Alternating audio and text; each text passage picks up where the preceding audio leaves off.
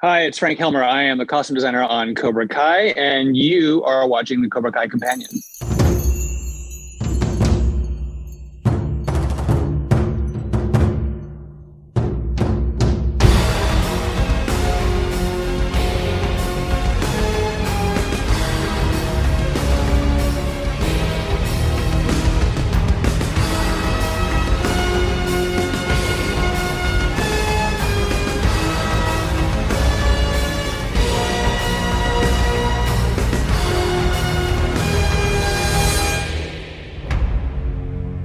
Welcome back to another episode of Cobra Kai Companion, and I am Peter. I'm Brianna.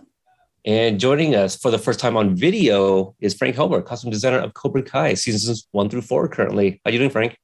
Hey, I'm doing great. Nice to see you guys again. Yes, absolutely. So for those that missed it the first time, go back and listen to Frank's first interview. You get to learn about him, hear about his previous work, and seasons 1 and 2, I believe, is what we covered there. Yeah. So we want to start off with congratulations on another successful season. Season 4 was amazing. We all love it, and so much to talk about, including the prom sequence. But let's go back to season 3 because we haven't spoken to you since then. Yeah. I need to see if you can remember some of these details. But when we spoke with Dan Adut last year, he mentioned coming back for season 3 and being fitted, and he had mentioned if his suit specifically had gotten tighter, and you mentioned he might have put on some pounds. Do you remember that? Look, he has thrown me so much shade over the last 2 seasons about that little comment. It's funny because, as a costume designer, I'm in a tiny room usually with the actors, and I'm trying on lots of clothes, and like a good portion of my job is I guess psychology is a way to put it. It's a way of like, I've got a vision for the clothes, but I've also got I'm helping people become the character, and I'm dealing with everybody's insecurities and fears and everything that happens. And, we weren't in the middle of a pandemic at that time, but it's like, we were like, everyone's bodies fluctuates, mine like everybody else's. And, Dan is so great and he's so funny, and you get a quick relationship with people. And part of that is by just being like off the cuff and just being funny and joking around. But sometimes I didn't realize how close I cut to the bone with that one, because it was like, I thought I was just making a little joke. Right. And he's like, yeah, I think he was like feeling a little sensitive about it. So I no longer make jokes like that. Oh, no. It's not like he did, he's not like a foodie or anything, like has a whole other show about eating food, right? Exactly. And I didn't even know what a big foodie he was. We would talk about food and we see each other out and about, but it's like, I didn't know how deep it went until he actually gave me a call and said, like, Frank, I'm doing this show. I got this Food Network show and I'm so excited, but I'm doing it in Atlanta and I don't have any clothes. I'm like, okay, well, I'm in LA now and I can't help you, but I hooked him up with my assistant designer, Rachel Guilfoyle, who's amazing. And she was able to pull together some magic for his show. So she actually, there's still a Cobra Kai connection with his show and us, because like, the representative from the costume department helped him out and helped him get dressed for that. Oh, that's really awesome. That is awesome. Are you familiar with his podcast, Green Eggs and Dan? Yeah. Listen to that. It's great. It's great. Oh, we need an episode with Frank Helmer on there. We got to see what's in your fridge. Exactly. Well, it's scary right now. Yeah, I love that show. Like, it's such a great idea. Such a great concept. And one of my favorite episodes was also with Josh Heald. So for those that like food, go check out Dan's amazing podcast. There was a time, I haven't checked recently, but I know he was number one in like the food podcast for a while. So that's so great. He should be. He's hilarious. Yeah. So jumping in with season 3, we saw some returns of legacy characters like Kumiko and Chozen. What do you remember about? And just for some context, for those that don't know, you get the script in advance as well. You get to see who's coming back, and so that way you can get your mind processing in what to dress them up as. So can you talk about seeing the return of these characters and your insight into dressing them? What's really interesting is that I do get the scripts in advance of shooting, but not that much, quite honestly. I get, in the best of worlds, I'll get a script like maybe 2 weeks before we start shooting it. That's That's great. Because the writers are working on it right up to the very last minute. They'll be like, and there's always adjustments and changes throughout. But like when I'm like, as a fan, I get thrilled when I get the script, like, oh my gosh, Kimiko's coming back. Oh, Chosen, yes, Chosen, and I mean, part of the process too is like, when we find out these characters are coming back, the first and foremost is to be respectful of the character and to think about where they have evolved over the past, 30, 40 years. Like just like we did with Johnny Lawrence and Daniel. It's like we're trying to figure out where they are and what their core selves are, right? And of course, Chosen had the biggest change, from portrayed in the original movie as quite the villain, right? And to get to explore with the actor and with the writers and in the show how he has evolved over the years and the trials and tribulations and how that moment in the movie affected Daniel LaRusso so significantly, how it affected him and how they came all out of it, and that's was always been a treat. Also, like an important thing for me too is to respect the culture and the place. The actress who plays Kimiko is from Okinawa, and Yuji, I don't remember if he is from Okinawa, but he also is very familiar with the area. So it's like speaking to them very strongly. But let's make sure this is right. So like with Chosen specifically, I always made sure that he had on Okinawa is a tropical island in Japan, so it's very warm, it's very tropical, and Chosen has always been a very stylish person. So he always had like cool, like appropriate to Okinawa, like the Hawaiian shirts, if you will, like the those camp shirts, and then and linens and light fabrics and bright colors as would be appropriate for someone who had the style, had a personal style about him. Is also appropriate to the weather and to the culture and to the region. The same thing with Kimiko.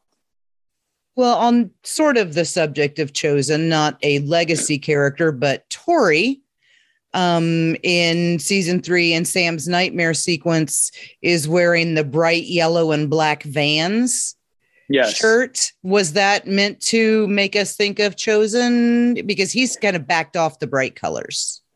I mean, it really was like I heightened the colors in that dream sequence I didn't want to tip the hand that it was a dream sequence too heavily, but I also wanted it to feel a little bit visually different. Vans is one of the Southern California brands I like to use and pepper throughout the show because it is, when I'm walking around LA or the Valley or wherever, I'm clocking what people are wearing. I'm seeing what kids are wearing. And Vans is a brand that is incredibly popular here, the shoes and the clothing as well. And so I just wanted something that was really distinctive and bright and that would just like really like be this, there's also the yellow and black colors of Cobra Kai are in there. It's like there's all these elements I was trying to pull together with that particular shirt, and it works for me. Oh, definitely. Yeah. In season 3, Daniel made a stop in Okinawa. Kenji, the bartender, is wearing a really nice white jacket. Any insight on dressing some of the smaller characters while that Daniel encounters? It really is like making sure it's accurate to the place and to the location. That really is my guiding force for everything. Is like I don't want there to be a smaller character or a person who's a day player to pull you out of it. So it's like we were very cautious to make sure that in the boardroom that our actors all looked in the appropriate suits that a Japanese businessman would wear. Like the characters, I want them to all have a level of like regionality and specificity to that, without pulling anybody out of it, because it would be terrible if like suddenly you saw something that's like that is very American or that is a very like that's not something that you would necessarily wear there, even though the world is very global these days and there isn't as much regional specificity as there maybe used to be when it wasn't quite so internet connected, but it's still very, very clear and you can see a sense of place by what people wear. On the subject of Chosen again, when we had seen him in the Karate Kid 2, he did wear the bright colors, and his ceremonial gi was the yellow and black, and his gi at the dojo was black and white. What was the thought process behind putting him in brown for his sequences now? what was really interesting is like that I chose a tradition that was originally a black gi, a very traditional Japanese gi, heavyweight cotton, a really good gi. And what I wanted to do is I wanted to give a sense of age to it, and I wanted to give a sense of difference to it. I didn't want to tip the hand that he was evil. There's the trope of the black and the white that we have explored so much in the show. I didn't want him to be. I wanted him to at least initially inhabit this in between zone where he's neither good nor he's evil, and he's like he's aligned with Daniel, but he isn't necessarily like he isn't Miyagi. He's his own version of Miyagi-Do, right? So he's not. He needed to have his own identity, right? And so there's a limited palette of colors that are appropriate for karate gis, and so what I did, my thought process behind it was I'll take this black gi and then I'm going to strip the color out of it. I'm going to strip out a lot. I'm going to do color remover. I'm going to do a little bit of bleach. I'm going to give this a sense of age. So the age in the fabric and the fibers, as well as stripping the color out and make there be a differentiation between it. And I was incredibly flattered. Don Lee, who's one of our stunt coordinators, he is our stunt coordinator. It does a lot of the choreography of the thing. When the first time he saw that gi, he's like, "That is the coolest gi I've ever seen in my entire life." I was like, "Wow, thanks, man. That means a lot coming from a martial artist and coming from my favorite stunt guys. That is like that meant a lot to me. Because it also means like that I got it right? Because it's like I'm always also afraid with especially with traditional martial arts stuff. The belts have to be tied properly. The gi has to be. I can't be doing a fashion gi. I didn't want to do anything that wouldn't feel authentic, right? So any embellishments I do or any changes I do to it have to be in the realm of what is appropriate for a martial artist, or that wouldn't take them out of it. And also in season 3, we got to see a different timeline with young Kreese, mainly in the 60s. How fun was it to dress them up back in that era? So much fun. It was so much fun. I mean, we put the whole team, the whole show puts a lot of weight, a lot of detail into getting it right. So it's like from the cars to the props, to the set dressing, to even the way we shoot it. It's like, it's really important to, again, not pull people out of that moment. So it was super, super fun to do that, just to do my research and to see what people were wearing in that particular era, what people of, I love that little deception when they're first in the diner, and you think that the guy who's, kind of bullying the guy mopping up is actually going to be like young Kreese. So he's in that the Letterman's jacket, and I chose colors that were like a Southern California school, and there were some details that you didn't really see on that jacket that were like specific to high schools in Southern California. But I love that little bait and switch of thinking that the guy in the Letterman jacket is going to be young Kreese and ends up being like the busboy mopping the floor. I love that. And then getting into when we did the Vietnam flashbacks, I mean, first of all, we had a real Huey. That was like a real freaking helicopter that flew in there and was parked out out in the woods, at night in the dark. It was so cool. And then, I also needed to, again, back to the authenticity of everything. I worked with a really great costume house here called not Eastern. It's called. Well, anyway, I worked with a really great costume house here in Los Angeles. It is really good with military. So it's like I made sure that like the belt buckles, the hats, the boots, everything was appropriate for the Vietnamese army in that period. So again, that had to be like really, really accurate, and really accurate for our Western army people too. It was really important. Jumping a little bit forward in the timeline for season 3 and glancing over at Peter here, what was your first thought when they said, "Here's an eagle with fangs, you're going to put it on a bunch of shirts"? Joy, absolute joy. When they threw that out, that was the name of the new dojo, Bite Like an Eagle. So good. Peter, I love that you have that shirt. It's so hilarious. It's so Johnny Lawrence to have that. It's like all those things. It's like the perfect thing. And then when the art department presented the artwork, the logo, it's like, okay, on everything. And it's also like, I loved getting to develop a dojo with another color, like having the red dojo. So I have like the Cobra Kai black, I have the Miyagi-Do white, and then I have like the Eagle Fang red. It was great to have this triptych of colors together, which is so just visually really impactful and so so much fun. Like when he's when they're training in the park and like he's throwing these t-shirts at these guys and he's and I found what's interesting, the jacket he's wearing in that scene, he's got this red sort of baseball jacket that Johnny Lawrence is wearing. It's got the white and red banded collar. I found that jacket in season 1. I found it at a store, and I was like, I think I bought 6 of them because I bought everything that they had, because I was like, I don't know where this is, but this is an iconic Johnny Lawrence jacket. And I'm just going to get it. I'm going to park it in his closet and wait for the right place for it to show up. And that was the perfect place for it to show up, because it called back to the original movie and the red jacket that he wore without being like a copy. It just looked like a thing that he would buy, that he would wear, that was his a power jacket for him, right? That called back to his high school thing. But I just love that. Like, I mean, that's one of the things that I just try to trust my instincts when I'm out there, shopping, or when my shoppers are bringing things in for me, like to say like, okay, I don't know where this is going to be, but I have to have this. Let's keep it. And it took 3 seasons to get on the screen, but it got there. Also, season 3, we saw the return of Yasmin, and who was away in France. What was it like dressing Annalisa in season 3? She, again, I can't tell you how great the whole cast is on this show. Like from the smallest part to the biggest part, they are like all just dreams to work with. And Annalisa is one of my favorites because also she's one of the more fashionable girls I get to have fun with. I do a lot of like athletic wear, a lot of, California casual streetwear. I get to play a little bit more with her, which is fun. Her and Moon are both really fun to dress.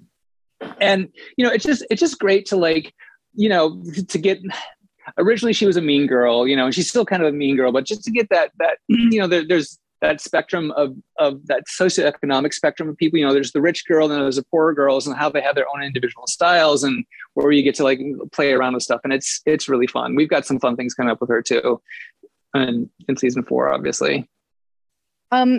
I have to ask, just because I've noticed this mostly on Robbie, but where have you hit on this secret treasure trove of authentic 80s OP t-shirts? Where are you getting them?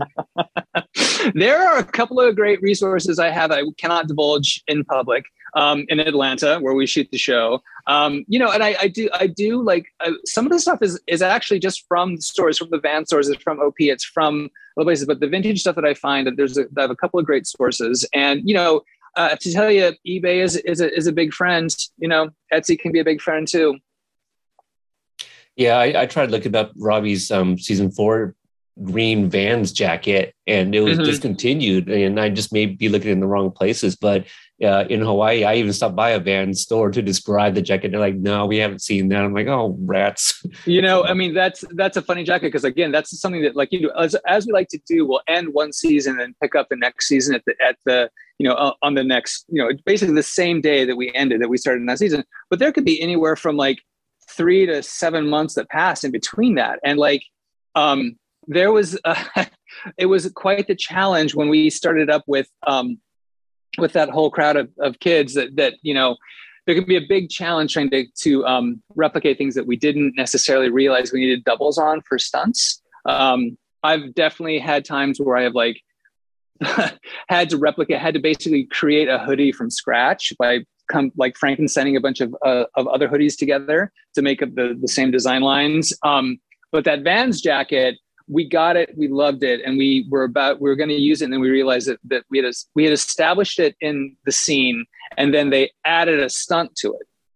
So then we were in a huge scramble to try and find another one of them, because it's like, we have stunt doubles and we have multiples because like of all the stuff that has to happen, because it's such a physical show.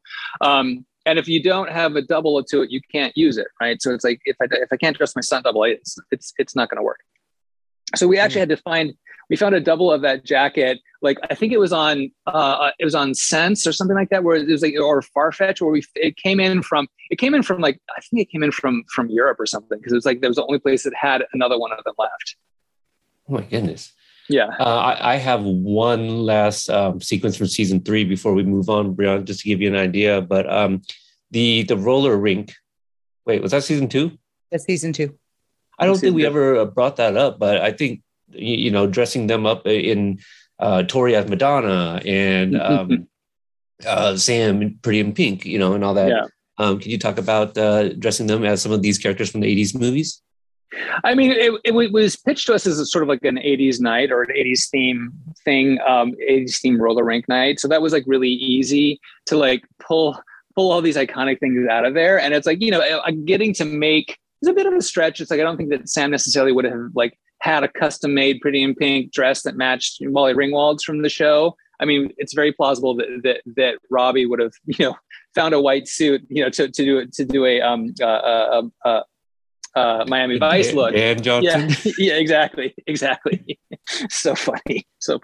But it's such a treat. I mean, they're also like, I mean, you see our main characters, but there's also like, if you pick apart, if you scan through the crowd, I had a Freddie Mercury in there. I had a George Michael in there. I had like I threw in a lot of other like 80s characters. They're just on the background, right? So we gave them the notes of what to bring, and then I dressed a few of them specifically just to like feature in little stuff. So you get a little treats beyond just our main characters.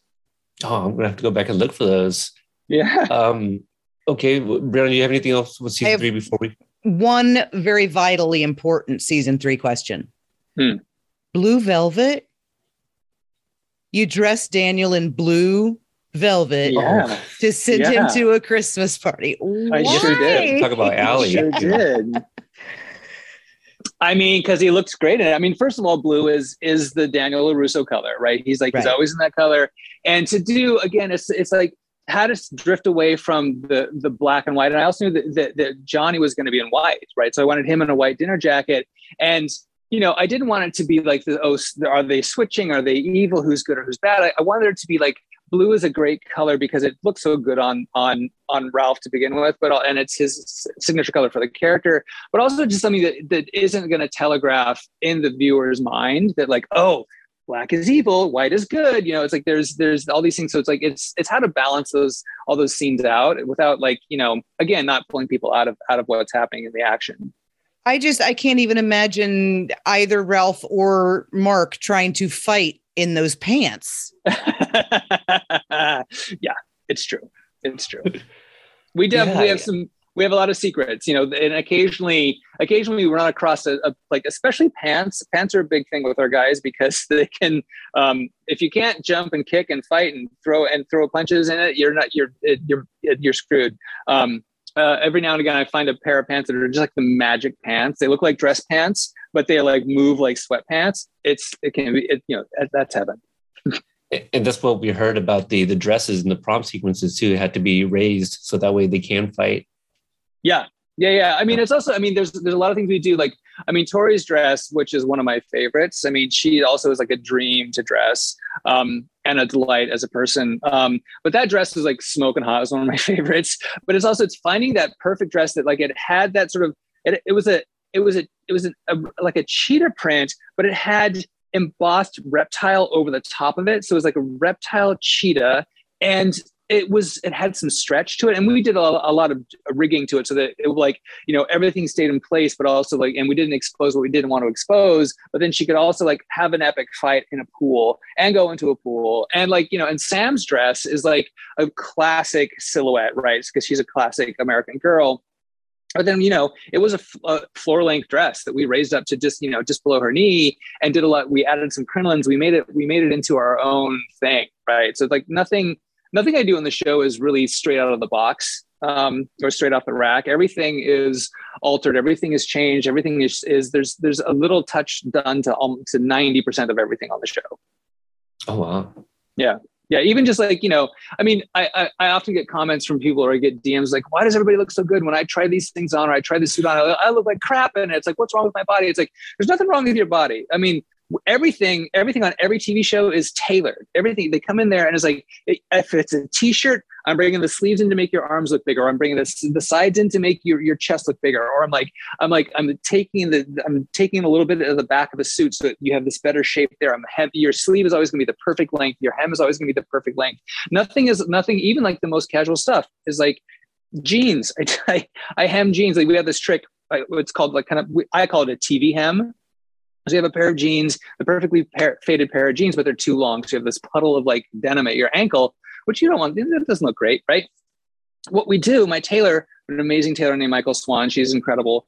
What we do is we cut off that perfectly faded edge of your jeans, and then we reattach it invisibly, so it looks like it's the original hem, but we've taken off like maybe this much of the length, so it's the proper length, but it looks like it's that worn in hem that was always been there. Which the average person, unless you're taking the effort to do that, wouldn't necessarily do that. You just like cut it off and hem it, but then you lose all that cool detail. So I mean, that's just one of those TV tricks, is that like everything is touched, everything is altered. That's amazing. Back to, getting into season 4, from the end of season 3 to the beginning of season 4, filming wasn't 7 months. It was 14. And a lot of those kids had grown a whole lot. Yeah. So how challenging was that to make them match what they had been, just way taller? Well, remember when I was talking about the hoodie that I had to like Frankenstein together? That was for that scene. The hoodie it's a red, the blue triangle, and it was like the bane of my existence, because we were like searching high and low to try and find it, and it was just impossible because it was 14 months later, and we ended up like finding 5 different hoodies to chop up into into the shapes to completely replicate that. We did the same thing with Nate. We did the same thing with Owen, who plays Bert, and we did the same thing. I mean, it's basically everybody. We knew, we had an inkling it was going to come back. We didn't know for sure that we were going to start up at that same exact place. We had an inkling, but it wasn't convinced, or we weren't like, they didn't tell us for sure it was going to happen. So, and also we've got a budget to adhere to. So we couldn't it's a big cast. So I couldn't get triples of everything for every one of those actors, and then assuming they'd still fit. But it has been a very fun challenge to adapt to how someone has really literally grown 6 to 7 inches over this between seasons. It's great. Speaking of challenges, did you find any challenges now that season 4 has been out? A lot of eyes have been on the show, and people have been picking up like, oh, okay, the Miyagi-Do is more cool colors. Cobra Kai is more warm colors, your reds and your yellows. We haven't really gotten to Eagle Fang yet, but also you had told me once that Sam, when she's kind of conflicted between the two dojos, she's more purple. So you finding any challenges to kind of divert from what you were kind of doing with those colors, or you're like, well, this is just what I've already set, and you continue to do it that way? I mean, for Cobra Kai and Miyagi, it is still pretty much grounded in the cooler tones versus warmer tones. Eagle Fang, because it's Johnny's DNA as well, stays in those warmer tones as well. I tend to move. I don't tend to not put any gold or yellows in the Eagle Fang world. But as far as Sam, I mean, she hasn't. I've kind of let it break down a little bit. There, that color symbolism isn't as important in season 4.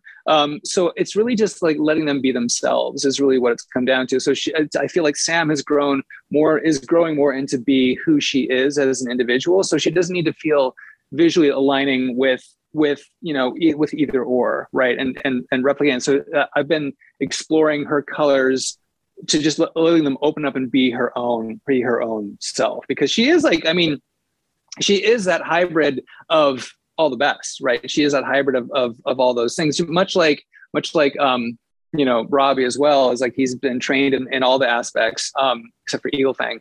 So I think Sam is the one that embodies all 3 as the most, quite honestly.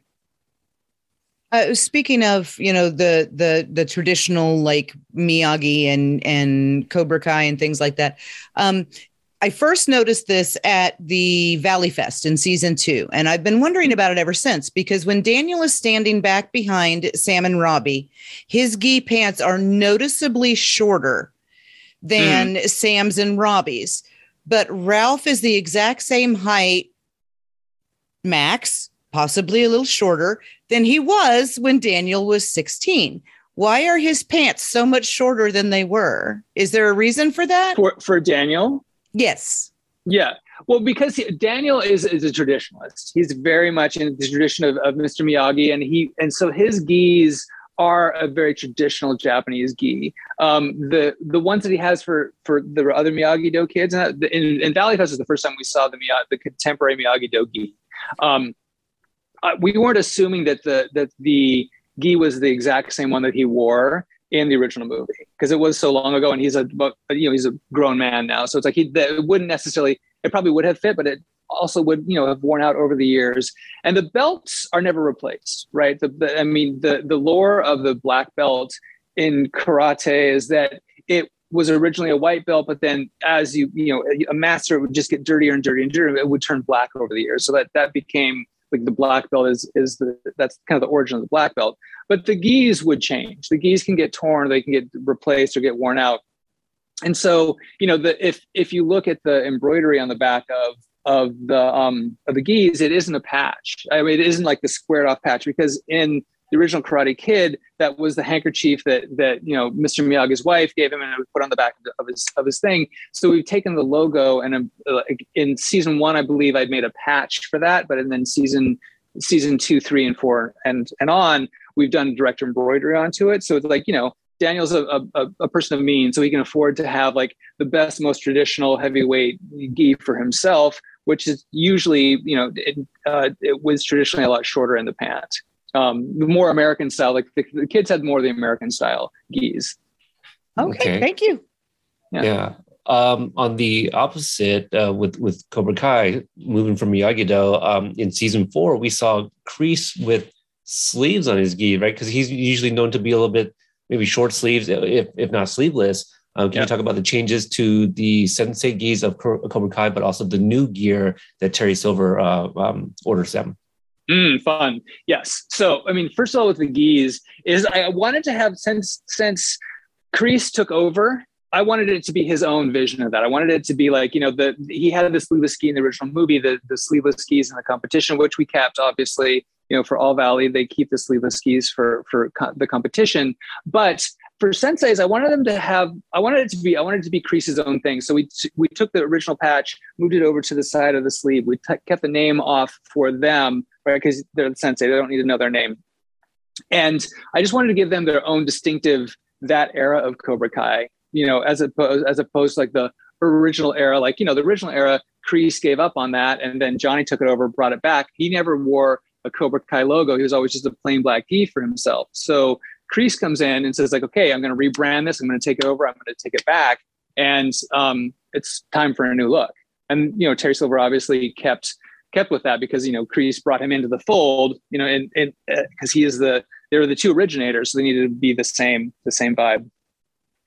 Did you ever entertain the notion of dressing at least one of them in pure silk head to toe? I did. It was something that was a bit. I actually bought. I bought 2 rolls of like I think probably like 200 yards of not silk, but it was like a shiny black. I played with the idea of making a silky gi for Silver, and it just didn't seem right. It didn't seem serious enough. I mean, I brought those elements of luxury fabrics and the silky gi into places. It isn't as shiny as I kind of wanted it to be, but his belt is a sateen, is a silk belt. So his gi belt does have some shine to it to call back to like, that's maybe the original belt that he had with his silky gi in the original, in Karate Kid 3. So, and I brought other elements of that, like, he wears a robe when he's in his bathroom, the black silk and all those things. So it's like, I tried to bring elements of that in there. It just ended up being silly. Quite honestly, it's one of those things where it was the idea of the homage to the original movie was great, but it just, to contemporary eyes, it looked like, why are you wearing pajamas? Speaking of Terry Silver, can you talk about his new look as Terrence, his purple coat, his gray one at the dinner with Kreese? I mean, there's a fun arc with him, and if you follow it through from when we first see him in Malibu at his mansion, and he's like wearing linen, he's there's the whole the vegan tofu, all that stuff. It's like he's far away from where we last saw him. Essentially, he's no longer that, but he's like moneyed, wealthy, rich, easy, like, you know, that California linen, like nice fabrics, like, you know, easy flowing stuff. And in light colors, which is very, you know, kind of very typical in Malibu and in Southern California. But as we go through the season, he sheds that. He gets darker and darker, and he shifts into blue. He shifts into darker colors. I love, actually, when we were shooting, the first time we saw Terry Silver was in that blue coat, the overcoat with the pop collar, and he comes around to the Miyagi-Do with creases, like, and this, like, you know, suddenly the snakes are in the hen house, essentially. And it was so powerful. We were all so thrilled with, like, his look, and just him coming in with all that whole look was so thrilling. We didn't shoot the Malibu scenes until at the end of the show, so it's kind of funny to go back to that. But the arc goes from the lighter colors of, you know, the new Terry, and as he starts to become the Terry who he always has been or always is inside, his colors get darker. His colors get like, it's more structured. It's more like I don't know, classically evil, if you will. Looking back on the original 3 movies, Daniel's color at that time definitely was not blue. It was red. Yeah. And I don't know if you are aware of it, probably not. There is a cadre of Daniel fans that have started a hashtag campaign, and we use it every chance we get. It's Let Daniel Wear Red Again. Oh, really? Yes. We don't necessarily want him to go evil. We just maybe want him to wear some buffalo plaid again, you know, just something like that. Well, I mean, I hear that. And as we go forward, we get a little tired of blue too, quite honestly. You know, we try to bring in some browns and some things like that, and we bring in some purples into Daniel's world. So it's a little bit of a foreshadowing, a little bit of a red herring for you, but like the purples are coming in. The purples are coming back for him, which, you know, you could think that is the original Daniel red coming back, or is there other aspects of red colors that we see in Eagle Fang or whatever coming into his life and diluting his blue a little bit? Maybe. Johnny had some blue going on toward the end of season 4 too. Yeah. I mean, we try not to be too rigid with it, because they're just people as well. Like, you know, they're just humans. We don't all, I mean, nobody wears only one color, right? So it's like, it's nice to have a little bit of diversity in there too. We've joked about Daniel's closet before. Yeah. Which blue suit will I wear today? Yeah. No, it's true. We do the same thing in the fitting. It's like, you know, Ralph will come into the fitting. It's like, oh yeah, there's Daniel LaRusso. We sure see him. There's his field of blue. How, when it comes to like Easter eggs, how much of it is like written on paper, or some of it is yours? I'm specifically asking about the hockey game, where we see John, Josh, and Hayden's last names on some jerseys. But also, if you could talk about I'm forgetting is it hockey? No, Ho Puck. It's either the puck hose or the puck hogs, depending on how you look at the hogs. They're hogs. They're not hose. They're not hose. They're hogs. Well, they're hogs. That was a Twitter conversation with our friend Amy, and I think she said that hose would have been funnier. And Joe said it was appropriate, and his team would love it either way. So it would have been like a one of those roller rink derby gals. Right, exactly. I mean, with the names, it's something that I mean, it's a combo platter. I mean, I got to say, I suggested, like, we need to put your names on there. Like, we want to throw this in because it's a place where we can have a little bit of fun. You know, like, I think I didn't make the cut, but like, my name is on one of the jerseys. We've got like our favorite ADs, our favorite, you know, PAs, our favorite like office people. We have their names on there. In fact, the guy that's one of the guys that's beating up Daniel is like it's the last name is the name of our production coordinator. You know, it's like all these little things where we just get to throw these things out there. It's fun. It's fun, and it's a combo platter of the guys and me. You know. So was that the Making Bacon pig on the front of the Puck Hogs jersey? Can you tell, or is that a trade secret? It's an original artwork. It's but you know, there's all kinds of references in there. Brianna, did you have something? I just asked him. It was about whether or not it was the Make and Bacon Pig. That was kind of like it was a follow-up. It's not. But I mean, we couldn't really use the actual. Right. Let's talk about some of the middle schoolers. We get introduced to Leah, which when we interviewed Milena, we mentioned that her name is an anagram of Allie with an I. Can you talk about addressing Leah and the introduction of Kenny? And obviously we see Anthony a lot more this season as well. Yeah. I mean, with them, it's like, it was really fun to like, again, get them specific characters. Like middle school is such an awkward time, right? Everybody's trying to figure out who they are. And I wanted to give a sense of I guess status and like, you know, like they're the cool kids that wear the sort of like the most swaggy clothes and the most like, you know, street style things. So we worked to like keep hammering that home, that he's like, you know, that he's this loud person. They're these big characters. You know, the bullies are often the loud ones, are the ones that are pushing people around. I don't think that Anthony is like, that's really baked into his DNA, but he's, you know, fallen into this group of friends that have like, you know, taken him down the wrong path. And Kenny is such a great character in there. I mean, I think I identify more with Kenny than I do, you know, like that was more me in middle school, like just trying to find my place and trying to be like, you know, trying to be myself, but then trying to fit in and being new at school is really hard. So it was great to kind of trying to represent as much as I could, like every kid in there, while also keeping a little bit of like personality and a little bit of individuality with that. I know that Leah in the scene down the hallway, like in the 80s, we wore the like jumper dress mini skirt, and she kind of has that on, which felt very Allie of her.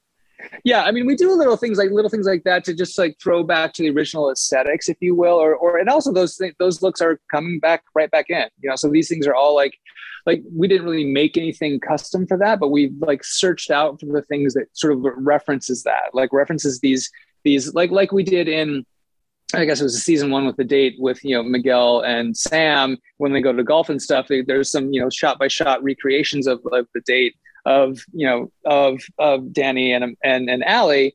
And that's where we get to have a little bit of fun in there, where we get to just throw these things in that aren't necessarily like big Easter eggs, but they're just references of like, you know, these are the romances that we're having. These are the stories that we're following up. There's a specific shirt Anthony wears in episode 408. I was wondering if you had any insight or cool story where he's wearing this shirt that says legend on it.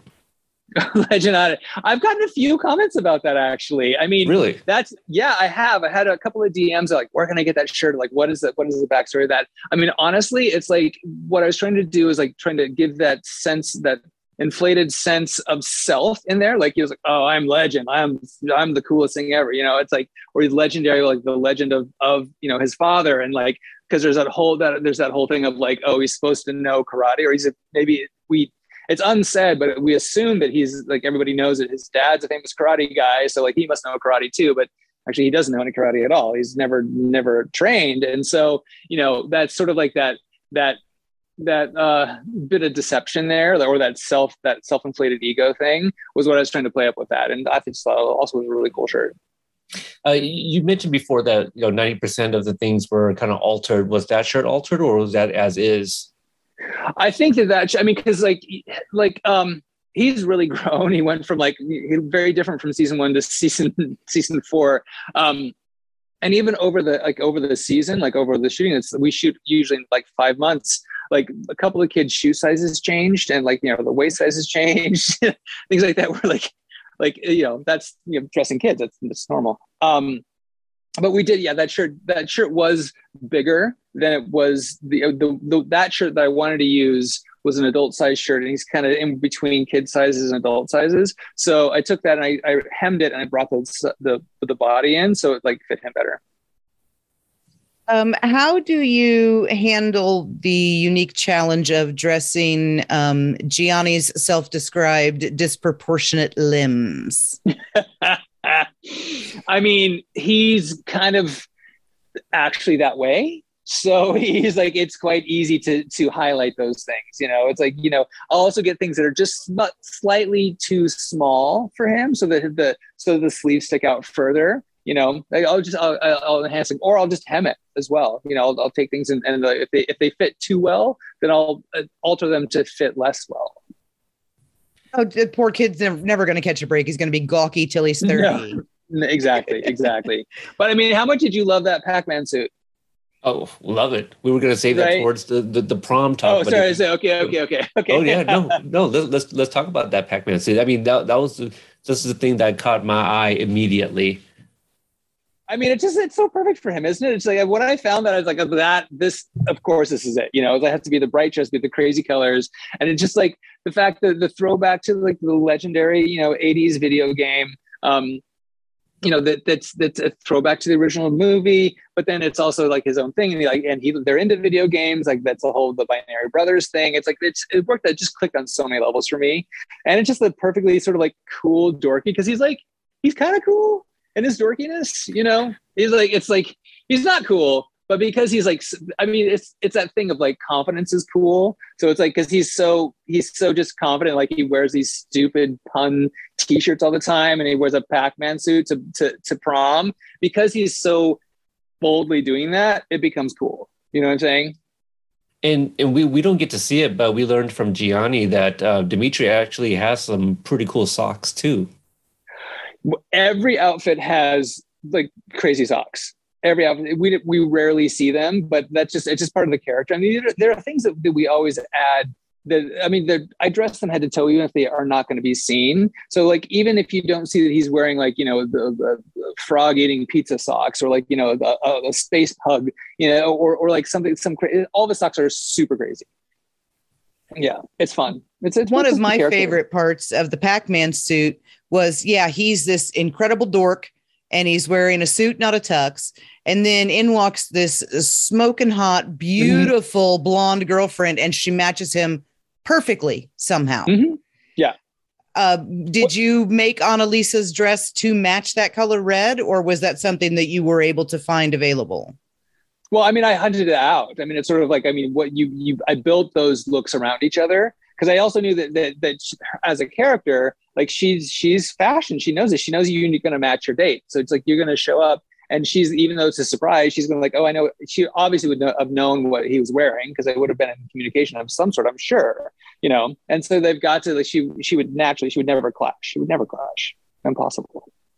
Yeah, I love that little Jessica Rabbit reference. Yes, too. Exactly. A character that from what I understand, was introduced but didn't make it into the final cut. But Lexi DeMarco, played by a different Hannah. But can you talk about what she's wearing? Like, I got some sort of like Princess Jasmine vibes just because of the colors. I mean, I was keeping it very classic, and and this. We weren't given a whole lot with her character, unfortunately. So it's like I couldn't really develop it. There wasn't a whole lot of big backstory to develop for that. So I just wanted to keep it really classic in that classic princess way. You caught on to it exactly right. Okay. Speaking of one of the more fashionable characters that we have to deal with in canon right now would be Piper, who joined a dojo specifically for clothing that you designed.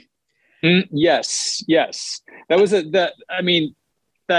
great lead into the Cobra Kai swag. That was like one of my favorite things I've ever done in my career. I mean, honestly, it's like I got approached by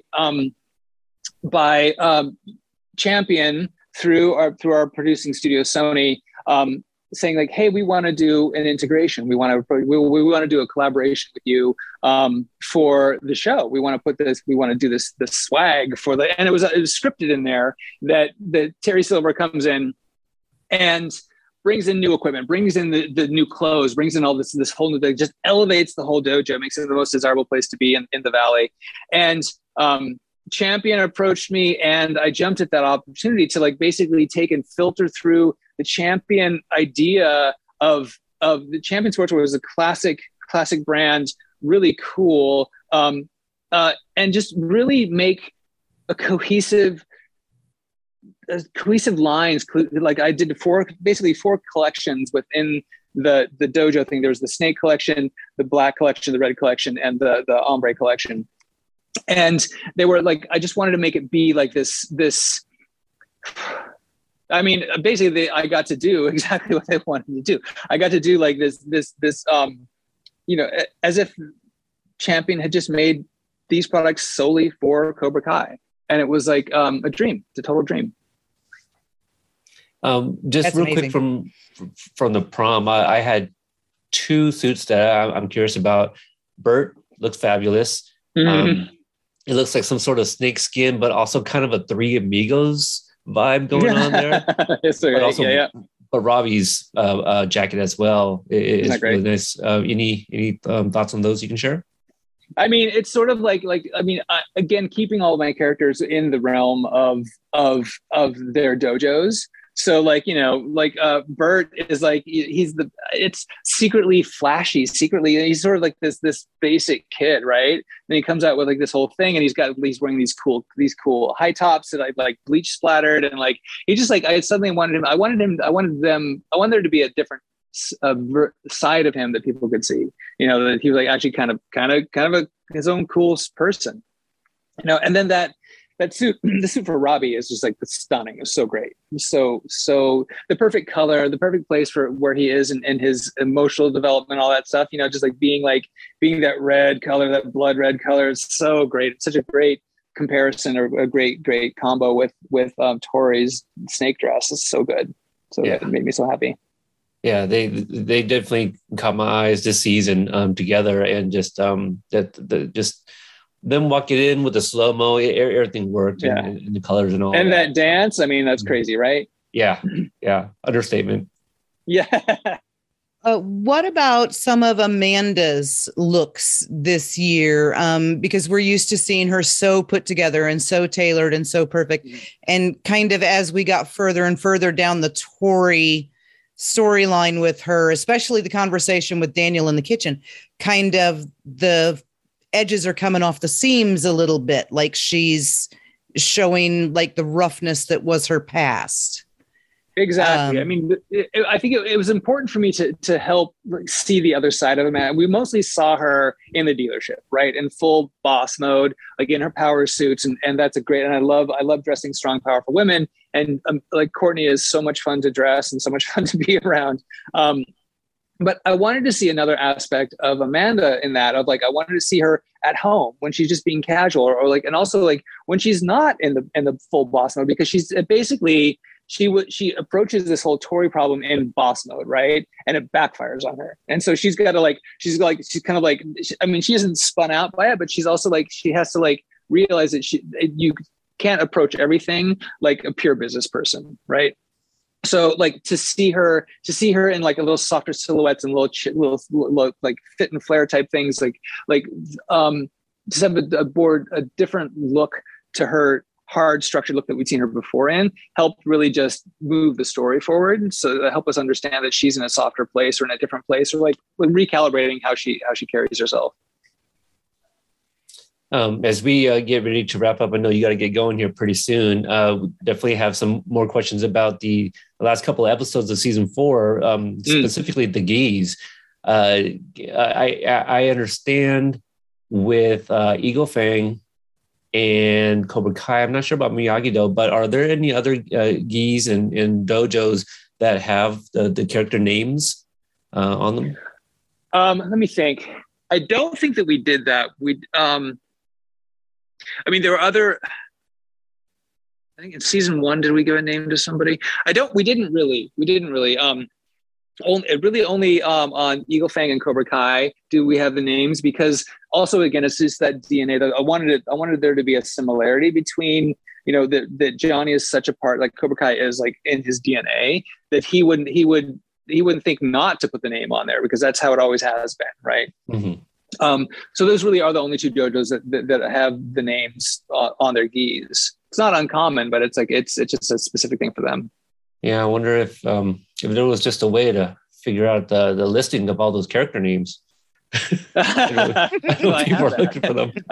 I mean, honestly, it's like, I mean, that's something that is like, that was a specific meeting about like who's there, what their names are. Cause like, you know, again, it comes down to a practicality thing. We have the characters. We need to know exactly who's there and who their stunt doubles are and what they're going to do. So they need to all be, you can't have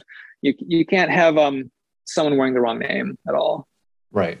Yeah. One thing in the Miyagi-Dogis in the All Valley that I don't remember having been on Robbie and Sam's at Valley Fest is the little detail stitching down on the where it crosses over, right on the hem. Yeah. So the in Valley Fest, those were sort of like the early gis for Miyagi-Do when there were only 2 members of the dojo. And then by the time we get to this season's Valley Fest, all new gis. So it's basically, these are all Daniel pulled out all the stops, the full embroidery on the back. I put that sunrise orange along the inside of the collar and the front band of the gi. And then at the bottom, I wanted to do something that made these gis specific for All Valley and not just for like a practice gi or something like that. And I also wanted to really honor Mr. Miyagi. And so I took Daniel's headband, the original headband from the movie, I scanned it and then shrunk it down and made it into a patch, which I actually put onto these hoodies I made for my crew and for the whole crew on the show. And I wanted to have that honorific to him. I wanted to have something that made it very specifically that Mr. Miyagi was there beyond just Daniel's headband, because it's Daniel's headband, but it also is from Mr. Miyagi. And it is like, for us, it is that it's the logo of the dojo. And I wanted there to be like this callback. I wanted to be reminded of the origin, you know? And so like on every student had to have that element. And I wanted that to be on every student, not just on Daniel. That was beautiful. Yeah, I remember when you revealed it prior to the release of season 4, you know, just a little tease. And I know specifically for me, I was like, well, is Sam getting a headband? I had no idea it was going to be on a gi. So that was really cool. Yeah, because it would look, honestly, it would look a little bit silly if everybody had a headband. I mean, and Miguel obviously has a headband, but since he competed as Eagle Fang, he wasn't wearing it. So the only 2 people in the Miyagi-Do or in the Cobra Kai Karate Kid universe that have these headbands is Miguel and Daniel. But like I said, like all these kids had to have that. I wanted that connection to Mr. Miyagi to be very present. So I put it on all their gis. The only other one I have from episode 409 would be Carrie Underwood. She's wearing black and red, kind of, looking like Eagle Fang there. Did you dress her as well, I'm assuming? I didn't dress her. She had a stylist that did that. Maybe we were in communication about what the vibe would be for that. But she came ready to go and was like, it was the perfect choice for her. I mean, it was a perfect choice because she also is she's a huge fan, obviously. And it was so thrilling to give her one of the gis. Like I don't know if you saw her Instagram post, but there's a Instagram post of like when it came out, she's wearing the Eagle Fang. And that's a proper competition Eagle Fang gi that I designed and like she's wearing. And that was like, that's so thrilling to me. That I really love that. I really love that. That's really cool. My last real question, it's actually really kind of a silly one. So Daniel's headband is a tenengui that Mr. Miyagi used to, like mop his forehead and things like that. So where did Daniel get the one he gave Miguel, assuming that you can't buy Karate Kid merchandise on Amazon? Does he just have a bunch of Mr. Miyagi's old hand towels, or in the lore? And we talked about this in the meetings, like where did this actually come from? In the lore, Daniel saw them when he was in Okinawa and couldn't help but buy them, couldn't help but bring some back with him. So like they came from Okinawa. That's what we came down with. Is like I asked that question. It's like, so where did he get that? Did he have some made? Did he run down to little Tokyo and buy them at the market there? And that's what that is the official lore, is that he brought them back from Okinawa. Love that. That's fantastic. And Frank, as we wrap up here, is there anything that you can share about the champions collaboration here that you got going with them? Like, isn't something supposed to be released pretty soon here, merch-wise? So my understanding is like that for this season, that merchandise is not being released. Unfortunately, just there wasn't the time frame. I mean, such a massive beast to manufacture all these things, and the merchandise line that's coming out in February with Champion is separate from those items. There will be an amazing line coming out for all three dojos. Which is really cool. I think it's really cool. I've seen a few pieces and they're pretty sick. But unfortunately, I don't believe that they're releasing the stuff from the show this season. We're hopeful because we're hopeful that for season 5 that there will be the time to be able to release that into the greater world. Because I would love to see that on people. I think it's so. I mean, not to toot my own horn, but it's so cool and so specific to Cobra Kai. It's just like I want to go to the gym and see people wearing that. You know? Yeah. Well, Frank, I think you still have my address if you ever want to send me more. Duly noted. Yeah. Well, Frank, thank you so much for your time. We know you got to get running, so we are looking forward to whenever season 5 releases, and we'd love to have you back at some point. Talk about anytime. Those. It's always a pleasure. You guys, always have the best questions. I have a great time talking to you guys. Oh, thank you so much. Oh, thank you. All right. Well, that wraps it up, everyone. Thank you guys for tuning in. Hopefully you guys go back and rewatch all the seasons, really, with some kind of new insights here with Frank. So thank you guys for your continued support, and we'll catch you guys next time. Bye. Thanks, everyone. Bye.